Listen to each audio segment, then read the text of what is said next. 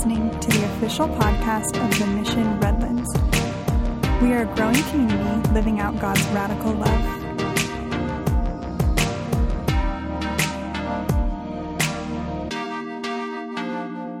So I have to admit to you guys something. Are you ready for a big shocker right now? All right. I'm just making sure, you're not checked out on me already. I have to admit that I am not a very outdoorsy kind of guy. I have to admit that before you guys. Kat's here. She's like the most outdoorsy person that I know. Like her pictures, if you follow her on Instagram, your eyes will be delighted with God's beauty of nature. But I'm not very outdoorsy personally, and I love to camp. But let's be real, I love the beach camp, right? Which is like more like glamping than camping, right? It's not exactly for real camping. My family and I just recently took some time. We just got through a really busy season at church, and we were just kind of all tired from going. And so we took 4 nights and went camping out at San Clemente State Beach, and it was a great time except for the skunks, which that's a whole other story that I'm saving for a future sermon at some point. But but we spent our days on the beach enjoying the cool breeze coming off the ocean and our nights around a campfire. And man, it doesn't get better than that, right? And there is no nap like a beach nap, right? Kim will tell you I'm an expert in naps, and there is no nap like a beach nap. But we had a great time. But I have to admit, I don't really get people who are totally psyched about wilderness camping, right? Like, I don't really get it. I had a friend one time invite me to a men's camping trip, and it was for his son's birthday, right? And he was like, he came up to me all excited, and he was like, oh man, it's going to be awesome. We're going to like hike 5 miles into the middle of nowhere and spend 2 days and only use a compass to get there. And we're going to catch our own food and cook it and eat it. And we're going to hike more during the day and really like live off the land. And then eventually we'll have a manhood ceremony for my son, and then we'll head back into civilization, 5 more miles, mind you, right? And I'm sitting there like looking at him and listening to him describe this trip, and I'm just thinking like, no thank you. Like that sounds like the worst birthday party ever. Do you even like your son? Because I can't tell. Like, I can't tell. I like to stay near things like restrooms and hospitals. Like, call me crazy, but I'm not carrying my 3-foot-tall queen-size air mattress 5 miles into the wilderness and 5 miles back. Like, that just ain't going to happen. What? I have a tender back. I told you I wasn't the outdoorsy type, right? Which I know can be confusing because I wear a lot of flannel. I'm probably the only person that you know that has gotten bucked off of a horse wearing a cowboy hat and Air Jordans. True story, but for another time. We're in a series right now called True North.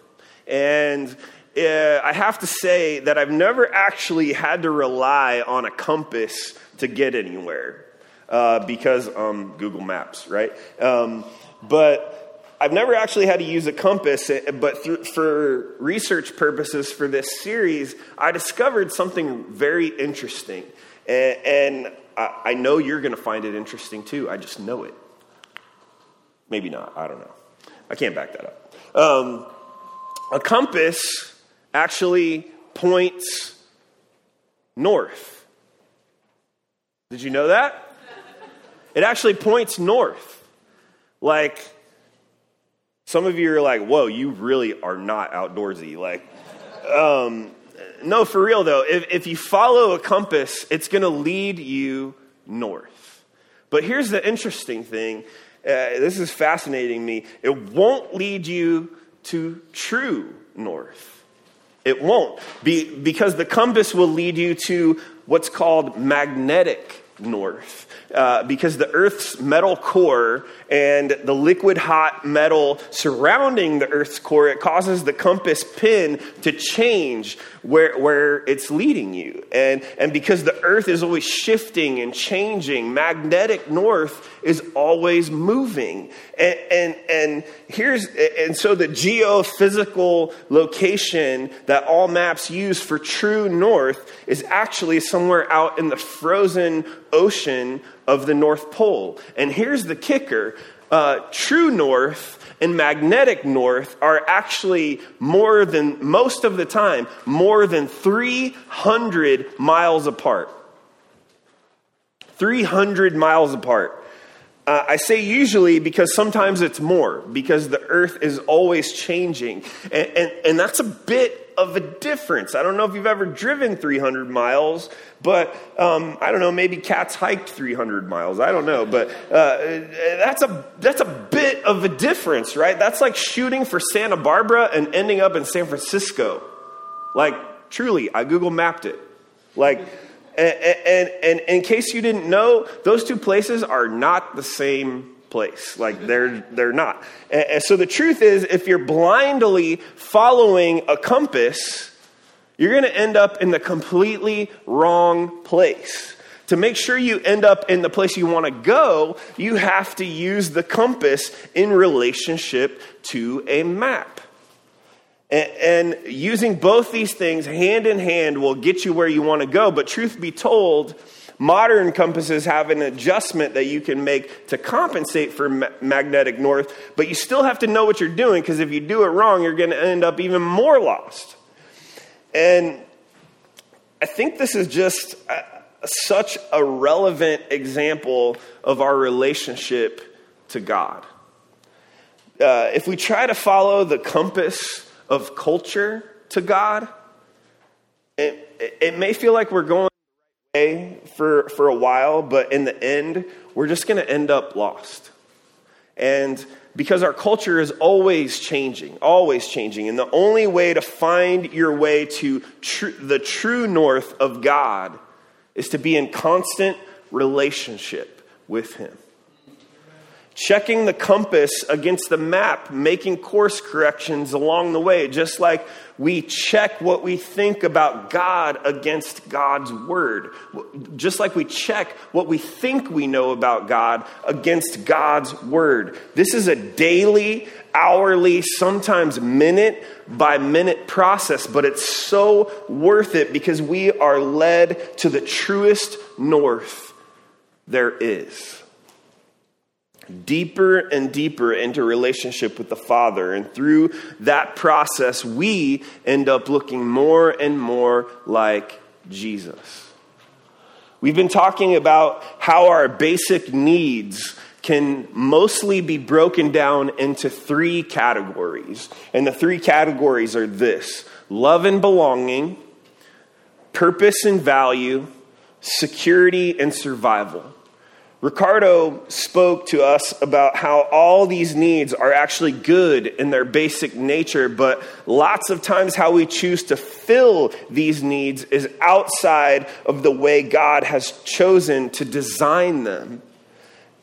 And I'm going to spoil the rest of the message right here. I'm just going to give you what I got right here. Because God designed all of our basic needs to be met in our relationship with Him. God has designed all of our basic needs to be met in our relationship with Him. So when we choose to fill our love and belonging need with codependent relationships, or when we find our purpose and value in our job and our security and survival in the money that we make from that job, our connection with God ends up looking more like religion than a relationship. We end up settling for so much less than we were designed for. Brian and Mark covered the first 2 sets of needs. And I don't have time to recap those because I talked way too long about not being outdoorsy. But so if you missed it, go back to our website, check out the podcast, or pretty soon you'll be able to just open your Mission app on your phone and the podcast will be right there. But today we're going to focus on the last pair of needs, security and survival. And where do we find our security and survival? What do we look to for the provision of these things? If I asked some people outside of the church, I'm sure I would get some answers like, well, I provide security for my family through my job. Or maybe my survival is tied to my paycheck from month to month. Believe me, I've been there, right? Or maybe you're converting some of your paycheck every month into Bitcoin, just in case, right? Like, or maybe you're like a Walking Dead fan and you're like, oh, our survival is secure right in my gun safe, right? Like, if the zombie apocalypse comes tomorrow, we're ready. We're ready, son. What about security in the sense of your feelings, right? Like, what makes you feel secure or insecure? How much weight do you give to what other people think? Does wondering how people feel about you plague your mind? Do you replay your interactions over and over, assessing whether you sound like a fool? Like, I don't do that because I always know the answer. I always sound like a fool. No, I'm just kidding. You're constantly needing positive affirmation from the people you respect to feel like you're doing a good job. Guilty, right? Like, when you post a picture on social media, are you judging its worth by how many hearts it gets? These are just some of the ways we view our needs of security and survival, but we were designed for our security to come from our relationship with God. Brian talked a bit about the Garden of Eden and how Adam and Eve had this extraordinary, privileged life of walking with God in the cool of the day in the Garden of Eden. And there was no barrier between God and the ones he had created in his image, right? And you and I can only dream about that. And who knows, maybe we'll see that in heaven. I don't know. But God was in a visible, tangible relationship with Adam and Eve. And the Bible says that they were naked and unashamed because they didn't know anything else. They had no idea what they had until it was gone. God had set them loose in the garden and told them they could eat from any tree except for the tree of the knowledge of good and evil. When the serpent came and tempted them, he tempted them with FOMO, fear of missing out, right? He said, God doesn't want you to eat of this tree because he knows it will make you like him. So all of a sudden, Adam and Eve are struck with the feeling of, what if there is more beyond what God has for me? And this is the beginning of the tendency humans have to look for their basic needs to be met outside of God.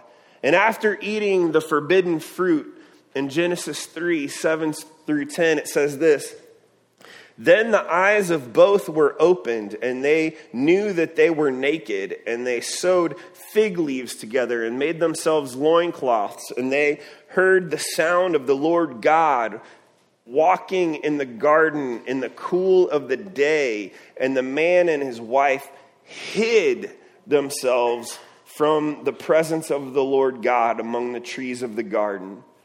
But the Lord God called to the man and said to him, Where are you? And he said, I heard the sound of you in the garden, and I was afraid because I was naked and I hid myself. Instantly, insecurity takes over Adam and Eve. And the results are hiding in shame. They were once completely secure in who they were, and they didn't even have to consider their survival because their lives were defined by their relationship to God. They were once naked and unashamed, but the minute they decided to try to define themselves outside of God, sin crept in. Their nakedness and vulnerability became something that they wanted to hide. See, the thing I notice about myself is that I am my most secure self when I allow my daily relationship with God to be the defining factor in my life. When I am in a living, breathing relationship with God every day, it changes me from the inside out, and it also changes how I view my security and survival and what those two things look like. I believe that a person who has an identity that doesn't allow culture to define their north, but who strives to stay in sync with true north, has the ability to bring the kingdom of God with them wherever they go. And when the kingdom of God comes with you, people can't help but begin to recognize the deceiving nature of the culture's compass. And before you know it, a cultural shift begins to happen. All because you allowed your relationship with God to be the defining factor in your security and survival, which is so backwards from what culture wants for you, by the way. This concept is completely encapsulated in the book of Daniel. Daniel is one of my most favorite books of the Bible because from beginning to end, it offers a pattern and a promise. The pattern is that human beings and their kingdoms will always become lost, violent, and monstrous when they choose to honor themselves as king instead of acknowledging God as their true king. And I think we can still clearly see that pattern today, right? Anybody watch the news lately? I think we can see that pattern still at work today. But the promise of the book of Daniel is that God will one day confront this pattern and rescue his people by bringing his kingdom over all nations. Daniel was a Jewish man and a prophet of God. Prophet in the Old Testament, if you don't know, just means that Daniel was in direct communication with God. God gave Daniel the ability to interpret dreams for the kings of Babylon, which is where the people of Israel were being held captive. Because of this ability to interpret dreams, Daniel was elevated in status and was positioned in the king's courts. And Daniel was favored by the kings, and so much so that King Darius planned to set Daniel over the whole kingdom of Babylon. This enraged the other high officials in Babylon, and they set out to find a complaint about Daniel with regards to the kingdom. But these leaders couldn't find any fault within Daniel. In fact, they openly said that an excellent spirit was within him. And so these leaders, they decided to create a situation where Daniel would have to disobey the king and be punished. The leaders then convinced the king to sign an unbreakable decree that said for 30 days, no one could petition to any god or man other than himself, King Darius. And any violators would be thrown into a den of lions. Seems a little extreme to me, but kings are eccentric, so I don't know. But the king likely views this decree from a political standpoint and not so much a spiritual one, so he signed it. And when Daniel hears the news about this new decree, he goes to his home and he opens wide the windows in the upper chamber in his house towards Jerusalem. And Daniel then gets down on his knees and he begins to petition the Lord by praying and giving thanks. And he continues his Jewish custom of praying 3 times a day to God, but now always on his knees, always with the windows open, always facing Jerusalem, as it's depicted in 1 Kings chapter 8. Daniel is either the worst at being secretive, or he wasn't trying to hide what he was doing. The fact that he always had the windows open made it very easy for the high officials of Babylon that were working against Daniel to gather the evidence they needed for his conviction. And of course, so those officials take their evidence back to the king, but they're sneaky about it. First, they get to the king and they get him to confirm that the decree he signed about petitioning to no other god or man except for him was unbreakable. They get him to admit that, it's unbreakable. I can't break it. And then they tell the king all of the things that they had discovered about Daniel and his decree-breaking ways. And so King Darius knew immediately that he had been duped. He knew immediately, and he wanted to save Daniel, but the officials reminded him that the decree was unbreakable. And the king had an enormous amount of favor for Daniel, but his hands were tied. And there was no way to get Daniel off the hook. And we pick this story up in Daniel chapter 6, starting at verse 16. Daniel 6:16. Then the king commanded, and Daniel was brought and cast into the den of lions. The king declared to Daniel, "May your God, whom you serve, continually deliver you." And a stone was brought and laid on the mouth of the den, and the king sealed it with his own signet and with the signet of his lords, that nothing might be changed concerning Daniel. Then the king went to his palace and spent the night fasting. No diversions were brought to him, and sleep fled him. Then at break of day, the king arose and went in haste to the den of lions. As he came near to the den where Daniel was, he cried out in a tone of anguish. The king declared to Daniel, "O Daniel, servant of the living God, has your God, whom you serve, continually been able to deliver you from the lions?" Then Daniel said to the king, "O king, live forever. My God sent his angel and shut the lions' mouths, and they have not harmed me, because I was found blameless before him and also before you. O king, I have done no harm." Then the king was exceedingly glad, and he commanded that Daniel be taken up out of the den. So Daniel was taken up out of the den, and no kind of harm was found on him, because he had trusted in his God. Because he had trusted in his God. And the king commanded, and those men who had maliciously accused Daniel were brought and cast into the den of lions. They, their children, and their wives. Again, a little extreme, but okay. And because they reached the bottom of the den and before they reached the bottom of the den of the lions overpowered them and broke all their bones in pieces. Then King Darius wrote to,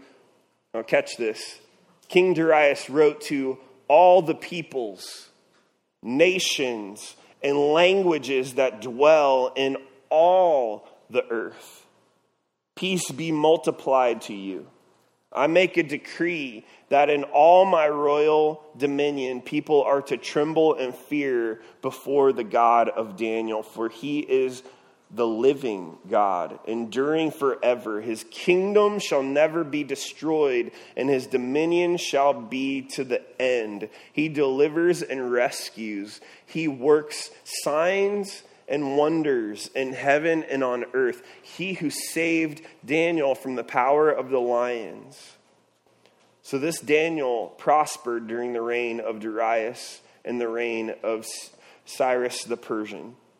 Because Daniel's security and survival were rooted in his relationship with God, he not only wasn't eaten by lions, but because of his faith, the nations of the earth heard the truth about God. See, if Daniel was using the compass of culture for his direction, the logical thing would have been to not pray out loud. Duh. It's not that you don't have to pray, you just don't pray out loud. Especially not with the windows open, right? Because no one wants to be lion food.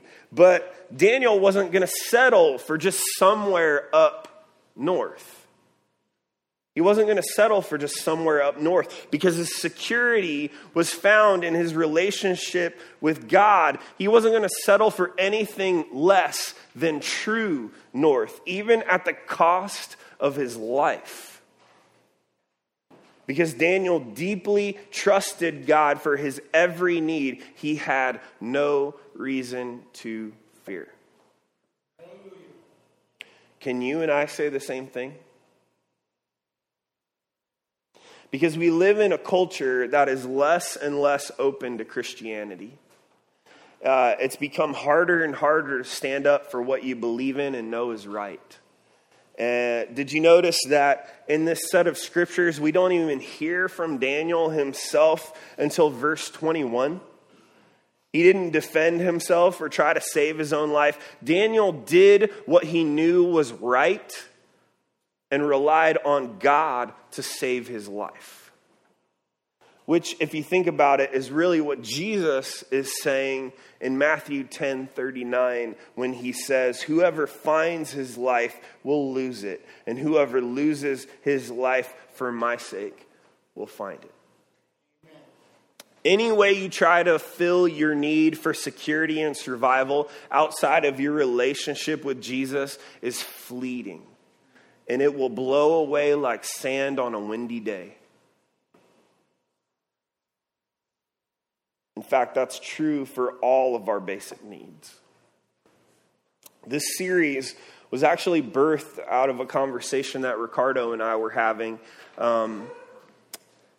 This was a couple of months ago. And I was telling Ricardo about this pattern that the Lord had revealed in my own life that wasn't good. And basically, upon reflecting over the many years of my ministry career, the Lord showed me that every time I had a big encounter with the Lord where I felt some sense of direction, where he was leading me, I would take that encounter and run with it as long and as hard as I could in the direction I felt the Lord wanted me to go. And after months of moving furiously in that direction, I would feel burned out, tired, and just like nothing left to give. And the problem was that I was doing a bunch of stuff for God, not with God. I was doing a bunch of good things for the kingdom of God, but I wasn't doing them with God. I was doing them in my own power. You tracking with that? I was doing a bunch of stuff for God, not with God. And he would reveal to me something that he wanted to do in my own life, or maybe the life of the church, and I would take off in the direction and leave him behind, covered in my dust. Rather than walking in step daily with God, constantly checking and making course corrections along the way, I would just bolt north. I would just take off north. And I would always end up a little lost. So I decided to make an effort to slow down and really try to build a daily relationship with God.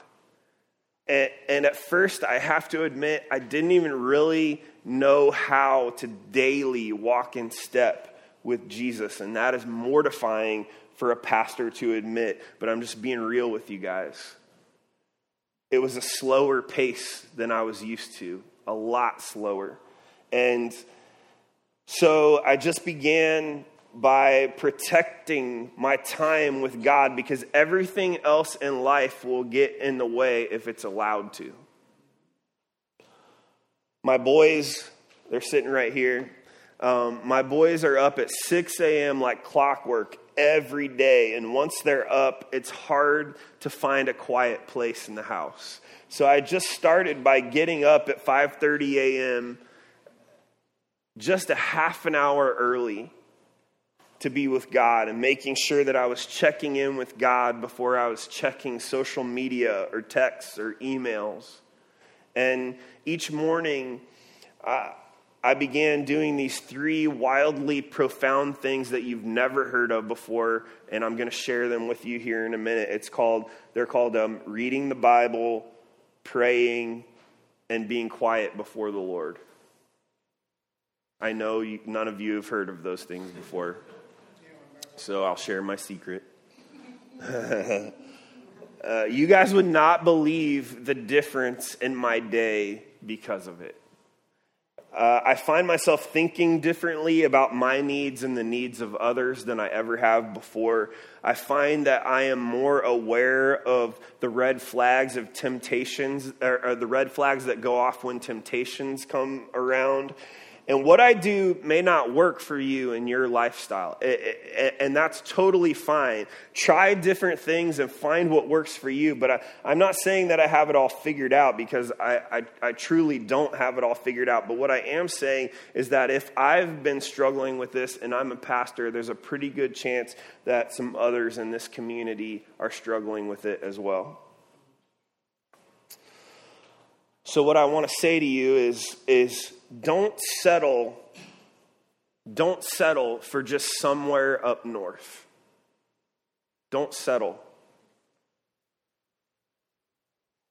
I've tasted and seen true north, and it is beautiful.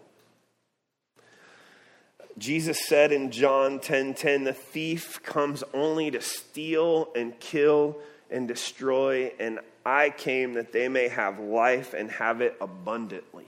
Amen. Right? So don't settle for a religious affiliation with Jesus. A religious affiliation with Jesus is not a relationship. Make time to build a personal, daily relationship with Him and protect it furiously. And watch that relationship begin to affect your every need. So as the worship team comes, I just want to encourage you guys. Slow down. Everything in our culture wants us to be moving fast. Slow down. Walk in step with Jesus. Be faithful. Take the time to listen, not only for directions, but for timing as well. Continually check in. Make course corrections along the way in your relationship and your thinking about God. And watch as the King of Kings and the Lord of Lords brings His kingdom to the earth through you.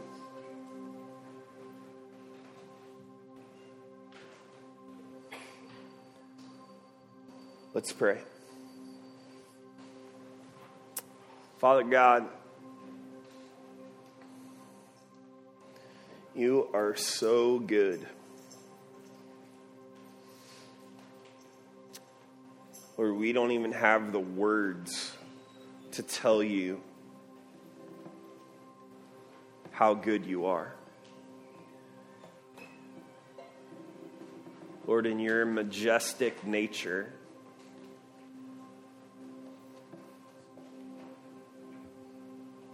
you have this nature that is beyond our comprehension, and yet you love us. We are yours. You created us in your image and designed us for our every need to be met in our relationship with you.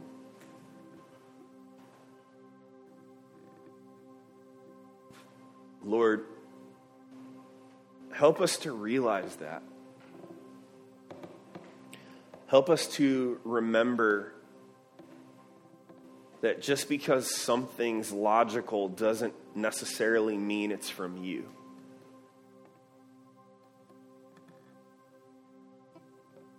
Lord, help us to remember to not just listen for direction, but listen for your timing as well, Lord. Lord, help us to draw near to you, closer to your heart. Break our heart for what breaks yours, Lord.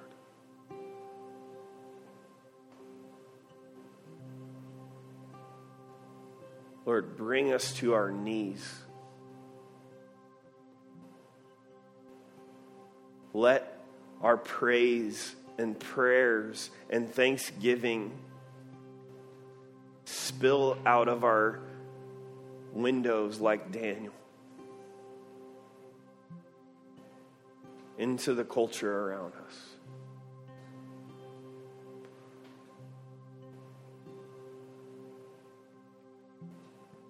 Lord, help us to seek you daily. Guide and direct us, Lord. Remind us that the culture around us is constantly changing, but that there is only one true north. And Lord, you never change. You are the same yesterday, today, and forever.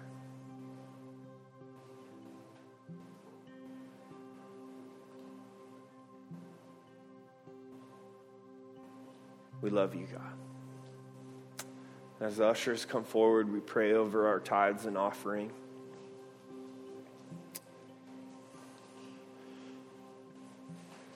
God, we bring before you what is already yours.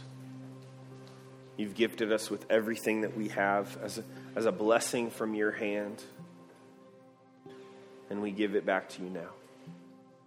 Use it to build your kingdom in our neighborhoods and the nations. In Jesus' name I pray. Amen.